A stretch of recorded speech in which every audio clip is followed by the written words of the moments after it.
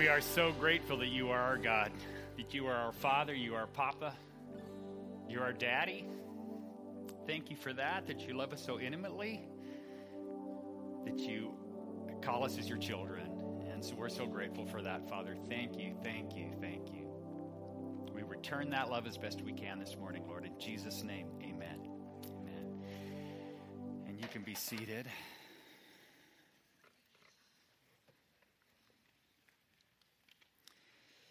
Well, we are into September, and we are finishing up our summer series on the Creed, and we're focusing on the very last couple of lines, couple of phrases from the Apostles' Creed this morning, the part that simply says, not simply, but it's there, it is briefly says, we believe in the resurrection of the body and the life everlasting, and amen at the end of it. So I want to ask you today as we get started, what is it that keeps you going through life when things start getting kind of rough, through the ups and downs of life? Now, you may have some good things going on in your life right now, in and around your life, but I think most of us, we keep plugging away in the small moments, maybe some of the small moments of life, persevering through some of the difficulties. We do that by looking ahead with hope to something that comes up. Something in the future. Now, that something coming up may be a celebration. It might be a get-together with some special people in your life. It could be a vacation or a special trip. It could be some cool event, but something like, oh, man, this is tough, but look right there. That's going to be wonderful. It's that looking ahead to something we anticipate that is wonderful, that gets us through some of the more drab times, even the difficult times of our day-to-day life. And that's the power of the simple concept of hope.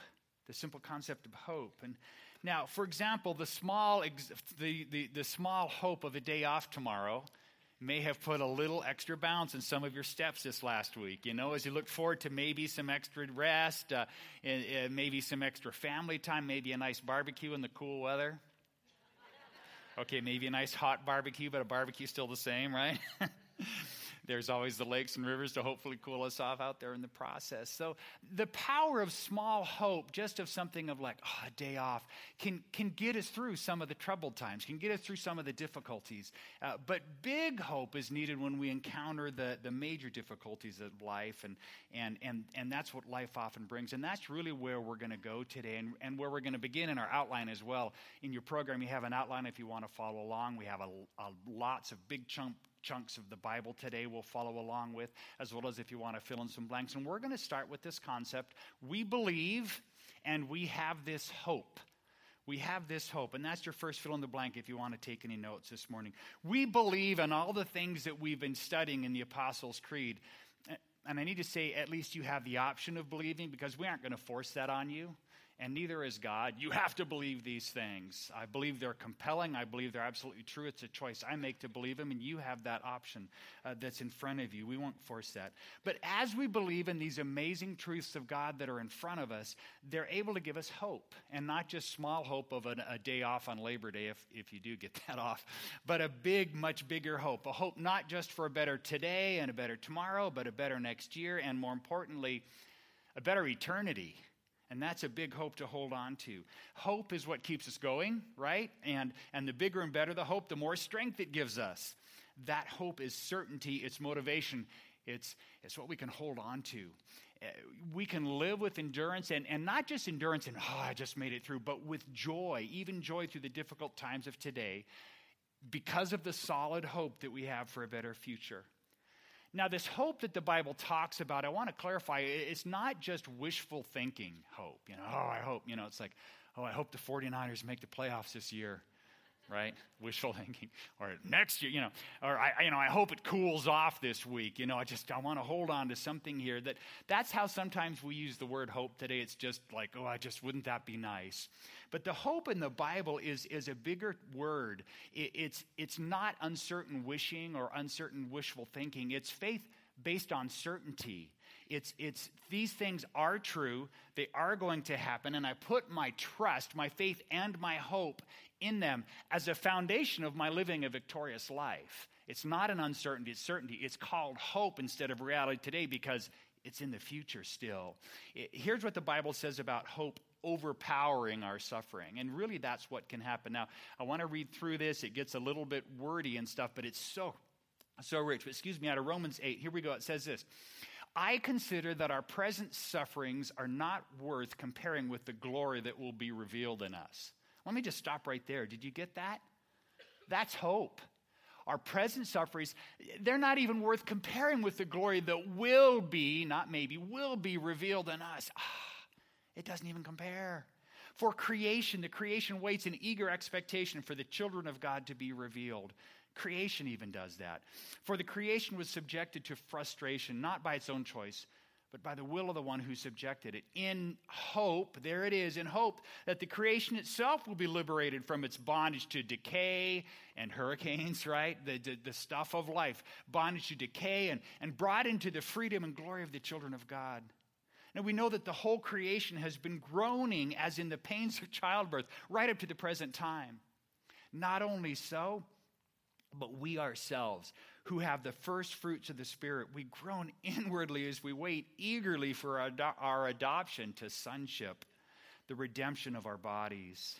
For in this, there it is, for in this hope we were saved. But hope that is seen is no hope at all. Who hopes for what they already have? You already have it. But if we hope for what we do not have, we wait for it patiently. And that's where we find ourselves in the midst of the groaning. Not that all of life is groaning. Maybe it feels that way. But there's groaning, sometimes less, sometimes more. But there is a hope and a waiting for, yes. Well, what is this hope we have as followers of Jesus? Because the ending of the Apostles' Creed actually laced throughout, there is hope. But it really ends with this huge hope. It's full of hope. It's big, certain hope that can get us through anything in life. And so I want to jump into that now. The hope we have as followers of Jesus, first of all, this piece of hope that the Bible talks about that the Creed just nails is we get a new body. We get a new body. That's a great hope. That whole concept this week, I kind of had a chance to laugh at a little bit. I looked through and I wanted to put up a couple of pictures to get you revved up for this. We get a new body. Let's take a look at okay. Can you say Photoshop? And wow, that's scary. Guys, now that one obviously is Photoshopped, although there's some dudes that are approaching that. But let's take a look at the next one here. So for you gals, I heard a ooh as opposed to some ooh or whatever in the process. So I wanted to put this out because some of you are like, if that's the new body I get, I'm not so sure I want that. Okay, don't worry about it. I just want to have a chance to laugh a little bit and kind of see what different people's views of beauty and desire, what's desirable for a body. Some of you aren't too thrilled, but what does a new body mean? And so I'm going to go ahead and do this next one. I want to clarify it. So this sub point here is that it's new and not just a remade body. Not just a remade body. And what I mean by that, I don't want to get caught up in semantics, so I want to explain this because theologically I don't ever want to speak from up front something I don't feel is absolutely true. When I say this idea of remade, I'm talking about remaking something is taking the old and fixing it up, kind of putting in some new parts, and a fresh coat of paint and you're good to go. Right? Just kind of that little fix up there. Now, I remember going to Disneyland as a kid. I grew up here in the Sacramento area, Fair Oaks, and I'd go down and visit the grandparents, and we'd go to Disneyland, which would be awesome. And we'd go to Disneyland, and you'd go up to this ride, and there'd be a sign saying, closed for refurbishing. That was the first time I heard that word, refurbishing. Like, who uses that word? But in Disneyland, they're not saying, like, we need to fix the problems and give it a facelift. But that's what's going on here. Now, what a bummer when that was an e-ticket ride. Got some e-ticket people here? Okay, just keeping it real here. I was little, but I remember the e-tickets there. And so remember those days. So Disney wasn't putting in a new ride. They were just kind of going, oh, this one's getting a little bit shabby up by their standards. We need a little facelift, maybe put a few new plants, paint it up a little bit, kind of refurbish it and do some maintenance, basically. And so there we are. And so I missed going on the ride because it was getting a little worn down by their standards. Well, for us as followers of Jesus, we get more than a new coat of paint, right? You don't just get a new knee that you've been needing and the new hip or the new back or whatever through that process. It's not an attempt to dress up the old and kind of like, well, it's better than it was. Now, there are lots of connections in the Bible to our old bodies being resurrected. So again, when I said, how do I say this? When you say a new body, it's not that there's a total disconnect and you'll look like totally different in this process. the Apostles' Creed even says, I believe in the resurrection of the body, right? So that's something resurrected of old. But this resurrection and the remaking of the old will be a transformation that is all new. Does that make sense? How exactly God will do that, we don't know, but he takes the essence of the old and remakes us as all new. And the point of this isn't to get caught up in the process, because God is way beyond us, isn't he? But I want to try to make some sense. This idea of a new body is helpful when you think about historically the martyrs that were burnt at the stake because of their faith and they wouldn't renounce, or because of whatever in that process. And there was really, very little left of them. And not to get too graphic, but, we know from 9/11 and other war places that there's been bodies that are just gone, that are just pulverized. There's just nothing left that has happened. And you're kind of like, well, if God's going to remake something, or let alone from centuries and centuries ago, how's he going to, I don't know how God's going to do it. You know what I mean? His process of that, if it's still going to be you, and it's not going to be a different, totally different body at the same time, it is new, because our eternal and all-powerful God, loving God, he isn't hindered by not having basic bones and structure to work with. Oh, man, that's not a limitation to him. All new, but somehow based on the old, and we'll talk about it in a few minutes, but our bodies will be recognizable for each other. Right? So new isn't that you're going to change gender or skin color or any of those sorts of things. Again, I don't know how all that works. I've not been there. I'm looking forward to it. Here's what I want to say when I say new bodies with caught up. Well, is it a resurrected old? Lest you think that, well, it's this body, I'm just going to be a little bit stronger, be in a little better shape. Oh, it's going to be far beyond that. It's new. Based on who God's original intent in creation, based on the old, but it's something all new. 2 Corinthians 5, starting in verse 1, says, For we know, here we go again, one of these, that when this earthly tent we live in is taken down, and then to make sure you understand, he says, that is, when we die and leave this earthly body, we'll have a house in heaven, an eternal body made for us by God himself and not by human hands. Woo! We grow weary in our present bodies, sometimes very weary, right? And we long to put on our heavenly bodies like new clothing. For we will put on heavenly bodies. We will not be spirits without bodies. This is teaching us. While we live in these earthly bodies, here it is again, another set of verses. It says, we groan. It's just reality of life. Paul's groaning. We groan and we sigh, but it's not that we want to die and get rid of these bodies that clothe us. Rather, we want to put on our new bodies, so that these dying bodies will be swallowed up by life.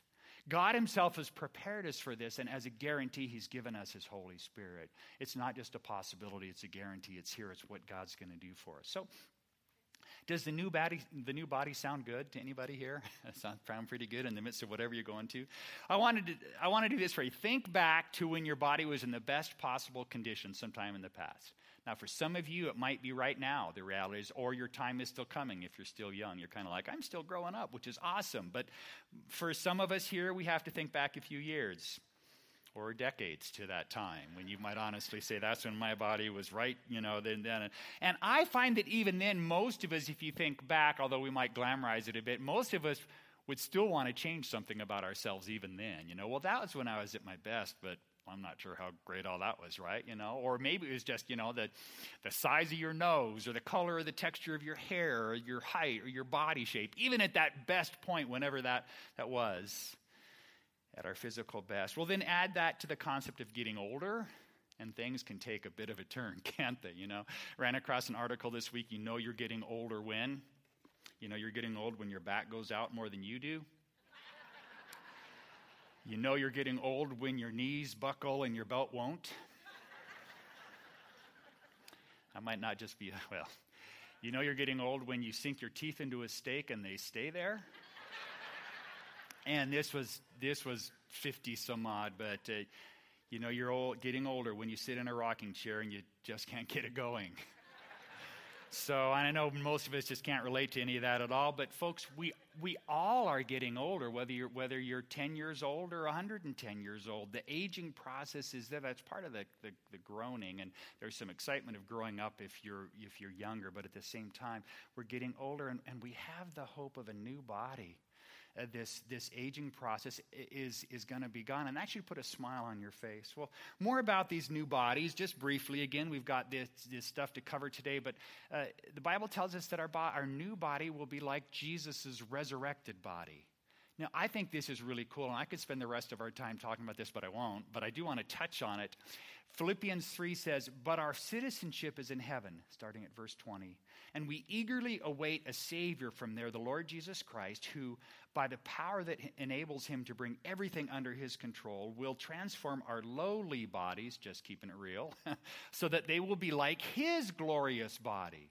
Well, what was Jesus' resurrected body like? Again, just briefly, we know some things about it by reading about his encounters with people after the resurrection. And the point of the scripture passages weren't to point out the wonders of that body, but by looking at it, we can see that, first of all, it was physical. Okay, it was an actual physical body. They were able to touch and hug and feel him, even touch the scars as he retained those. Secondly, we know that he could eat. That's not so bad, right? The resurrected body. I'm just saying that sometimes those simple pleasures in life, or maybe it's more than a simple pleasure, right? For some of us on that level, that's great news that it can eat. It was a physical body, but it seems like there were more. This is what makes me smile. There were more abilities there. You know, Jesus would kind of just appear in their presence. Did he kind of go through a door or a wall and then just kind of disappeared? So you kind of get, this is kind of like science fiction, cool stuff here, right? Like, beam me up on my own little push a button. However all that works. So cool that we're limited by what we have now, and there's many of those limits are gone, and so there's some things we don't understand, but it's going to be really cool. I want to go, not only are the aches and pains gone, but like Jesus' body, where God must really love you. God must really love me. That's the plan. That's the hope we have to hold on to.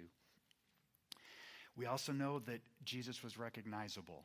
Not always. He chose to be unrecognizable at times. But again, when we look about a new body, it's kind of like you don't come back as someone totally different, because that's Jesus. And so there's a recognition that's a part of that.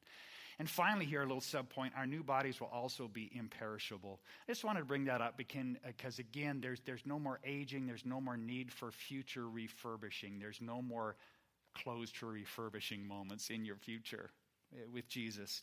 In 1 Corinthians 15, verse 42, it says, So it is with the resurrection of the dead. What is sown, in other words, the present life, is perishable, but what is raised is imperishable. It's sown in dishonor, it's raised in glory. It's sown in weakness, it's raised in power. All these words sound great. It's sown a natural body, it's raised a spiritual body. All these things that say this new body that we receive as a follower of Jesus is a great hope today for each one of us, especially those of us that are dealing with some significant aches and pains, some frailties, regardless of your age, some diseases, some disabilities, whatever you might want to call them, to say, God says, part of this hope in the future is something new, and not just return to its former state of as good as it could get, but something new that's going to be amazing and wonderful, because God has that plan and because he loves us. Now, the next hope from the creed in the Bible is that we get to live happily forever after. We get to live happily forever after. Now, some of you may say, oops, he blew it. It's happily ever after. No, it's more than ever after, happily forever after. Because I think in all those fairy tales, whoever did live happily ever after did that until they died. But that's not what our eternity is going to be. After our physical death, unless the Lord comes again before that happens, and the second coming and the rapture of the church and all that stuff, is that there will be no death. And so it will be a happily forever after. And that's with Jesus in our new bodies. And so this leads us to touch on this subject of heaven. And again, any of these things, in fact, the creed, we could take a whole series of messages and really, look at them. We could talk about heaven for a whole week easily, and instead of just for a few minutes. But again, for the sake of hope, I just want to give us a little glimpse, because I think God gives us just glimpses of heaven even here on earth. The very best of relationships, the very best of the little moments that we have are just little tastes of what heaven's going to be like. Now, just for fun, I looked for some pictures of heaven online this week. Now, that's weird. You Google in there images of heaven, like what comes up? What is artists, whether they're spiritual or not? And it was kind of funny what I found. Let's take a look at some of them. I'm like, okay, is that where we're going to be?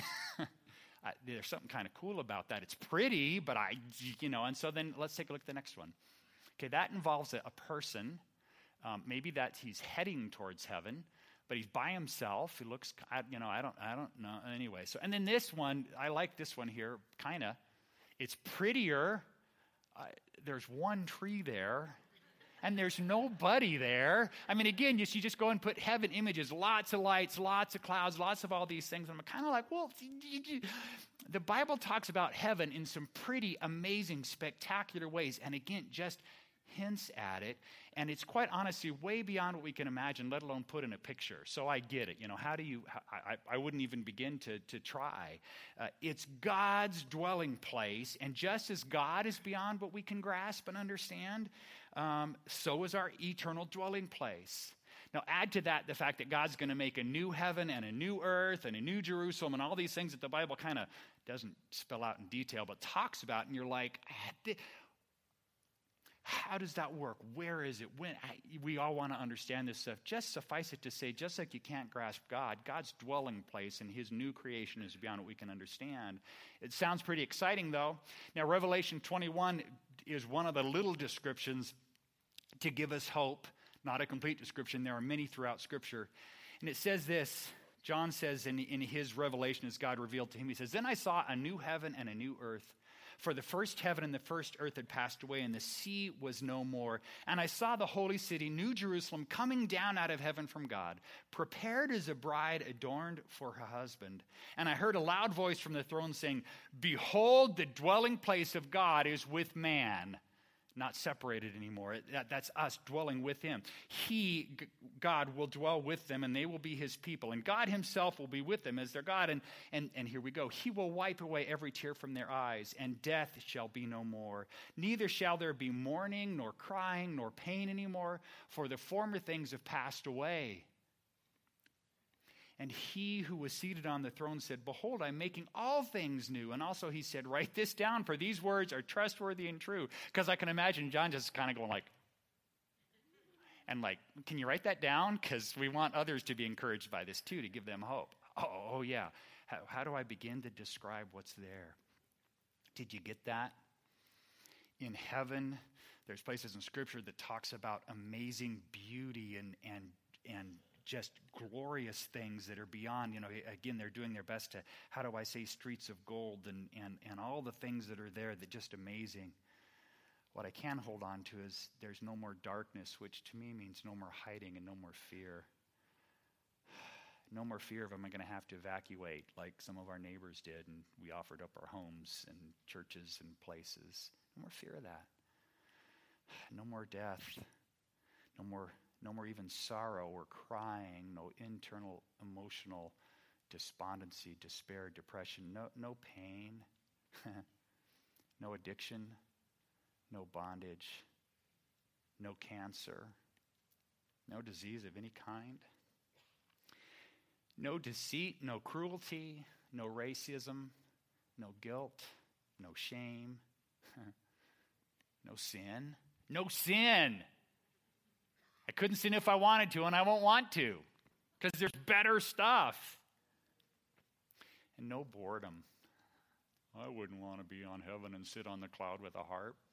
Well, day after day after day. Me either! Jesus doesn't want to either.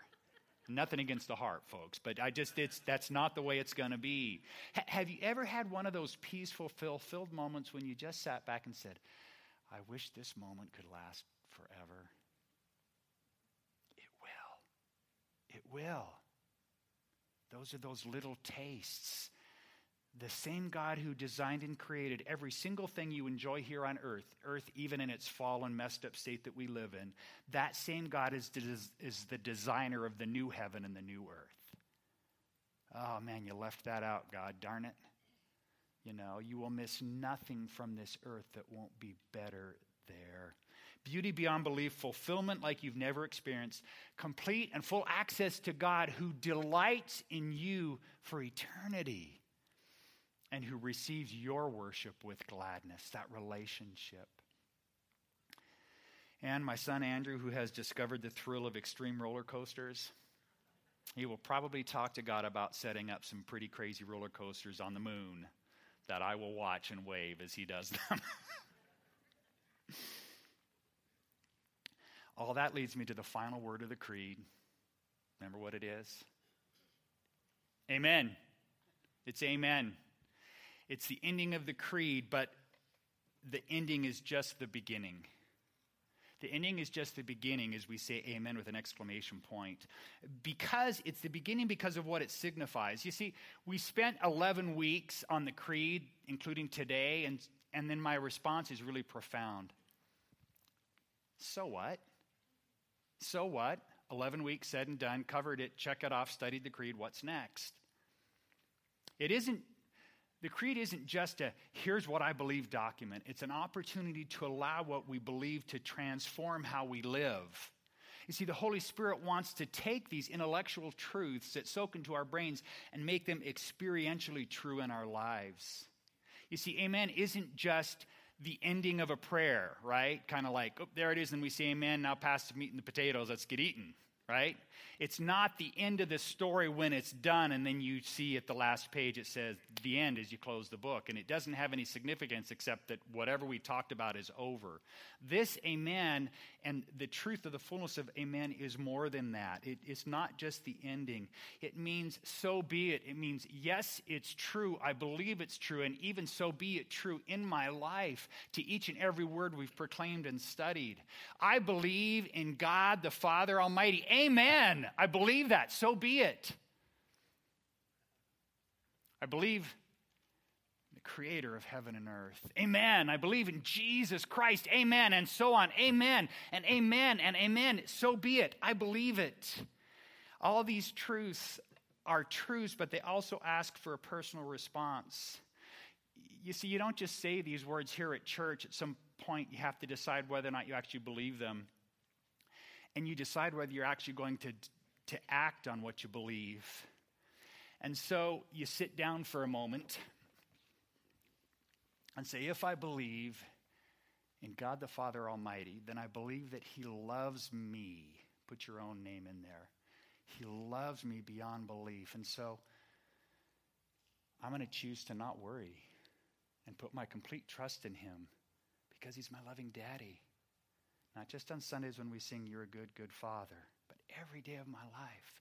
Amen. I believe that.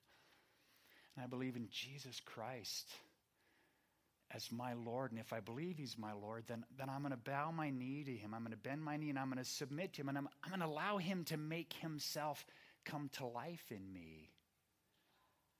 And His will is going to become my will. His mission is going to be my mission. And if I believe in the Holy Spirit that He is in me as I've received Jesus into my heart, then I'm going to live and experience the fullness of the love and the joy and the peace that He's already bringing about in me. I'm going to choose that. And if I believe in forgiveness, like Ron spoke about, the forgiveness of sin and the amazing truth of forgiveness and life and eternal life that God gives us, that's going to excite me so much that I'm going to boldly tell other people about that because I believe it to be true, that it's a gift. And I can tell someone this is a gift. It's the greatest gift possible. And if I believe today that there's a hope of eternity and a new life and a new home and a new body and amazing things beyond what I can understand, then when the things come up in life that are tough, my hand unclenches. And I realize I can face that with hope. I can persevere. I can endure because it's small in light of eternity.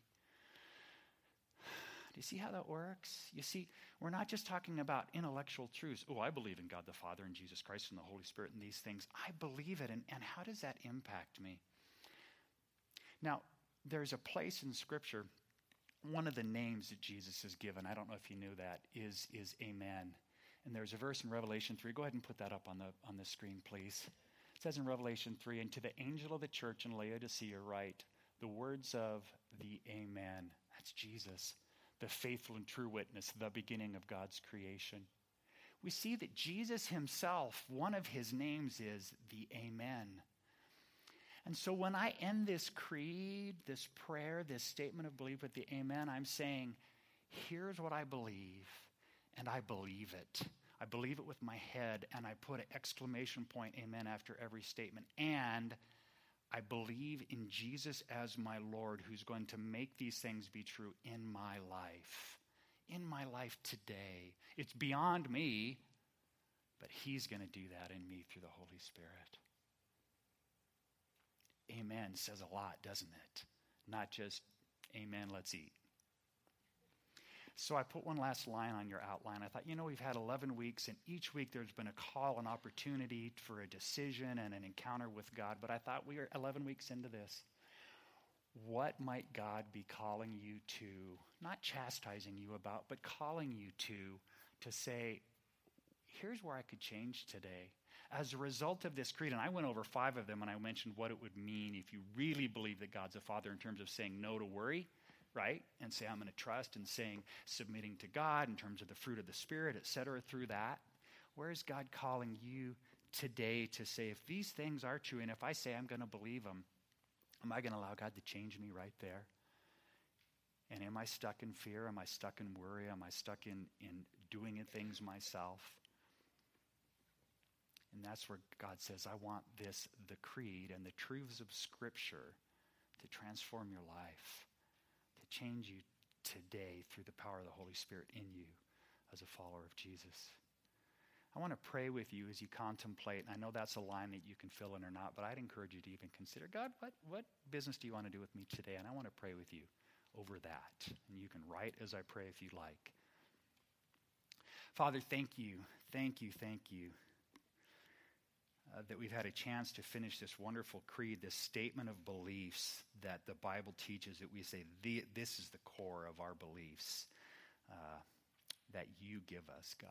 That we end with this amazing hope that can put a smile on our face to say, it's hope that we hold on to give us strength for today. It's hope to look to the future, not with bleakness and despair, but with absolute excitement to say a new body and a new heaven and a new eternity with you, God, no longer at some sort of distance, but in close relationship. And Father, as we say amen, we want to say more than just we're done, what's next. We want to say, may this be true in my life. Maybe it experientially be true. So Father, I just pray that you speak to any of the people here today, the men, the women, some of the teens, the younger folks that are here today. You would just speak to them to say, here's what I want to make true in your life today as your belief affects your behavior. As the Holy Spirit wants to bring this about, you can yield to him today. Lord, we do that. We surrender and we give ourselves to you. In Jesus' name, amen.